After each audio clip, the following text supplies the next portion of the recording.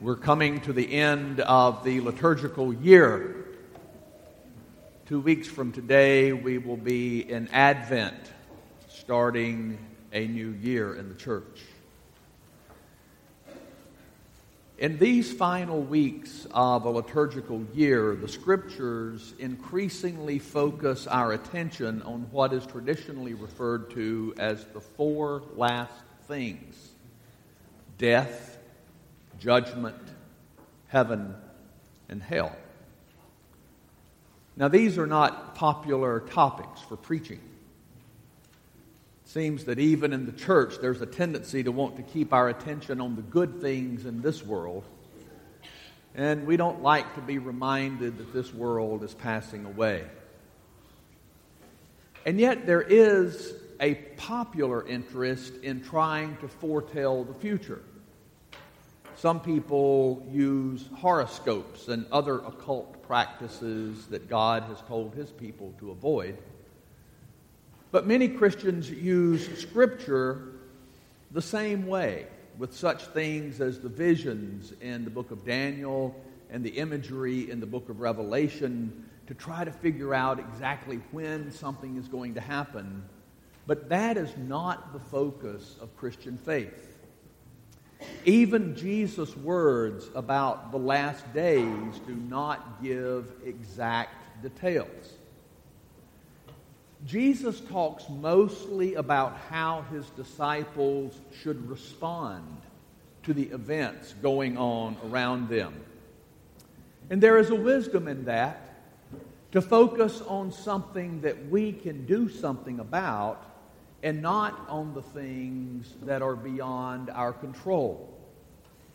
We can't do much about a big catastrophe coming or the way the world will end.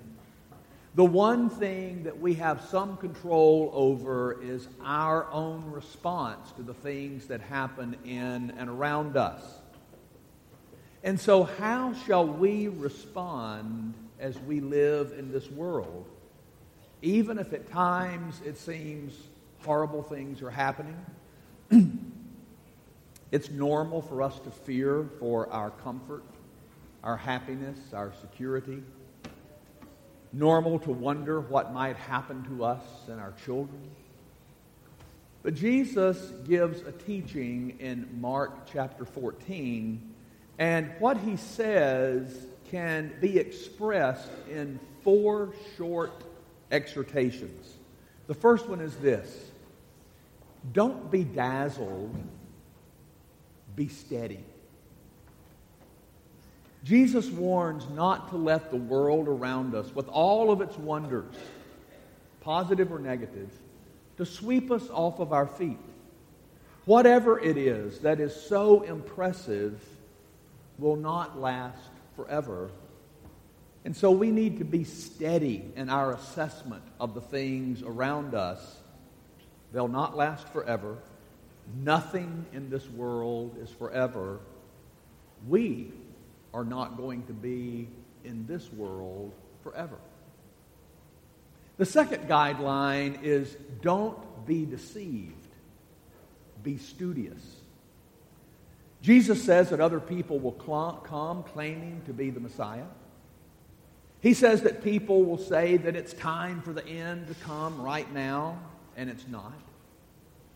And then Jesus gives the parable of a fig tree. Because just as we can look at a tree and discern what season of the year it is, He says a disciple who is studious can discern the signs going on. We may not know exactly when Jesus is going to come, but we can discern how to live wisely. The third, don't be dismayed. Be steadfast. Back in verse 13, he says, the one who stands firm to the end will be saved. So in the face of opposition, in the face of hatred, even if it should come that we would be arrested, imprisoned, or put to death, Jesus says, do not be dismayed. Be steadfast, because we will be saved. as we stand firm. And then the fourth is do not be distracted, but be still. And this is the key to being able to do the others. We're to watch, we're to be careful, we're to pray. God tells us through the psalmist, be still and know that I am God. Now, the reason to be still is so that we can truly see what is going on around us. And in the imagery of the fig tree, to discern what season we are in. But I think we all know that it's hard to be still. We so easily surround ourselves with distraction. Some electronic device commanding our attention almost all the time. Our culture stays in a hurry. There's a discomfort in being alone for too long. But apart from being still and quiet, how can we hear the voice of God? How do we keep watch against the things that would distract us from the kingdom? Now, Jesus told his disciples these things because of what is someday going to happen. The world will not always be this way. Someday Jesus is going to return and make everything new. But until then, we are in a spiritual war. The demons of hell will fight like crazy to keep the world the way it is now. And so Jesus gives us these words to help us understand what's going on around us and how to respond. And so whenever we see threatening circumstances, here are 4 things to keep spiritual equilibrium. Do not be dazzled, but be steady.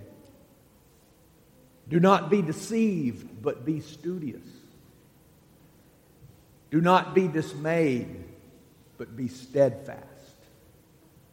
Do not be distracted, but be still. And underneath those is the one basic attraction that never changes. We're to keep our hearts open to Jesus Christ, the Son of God. As life disintegrates, God's word is sure. The world is passing away. His kingdom is forever.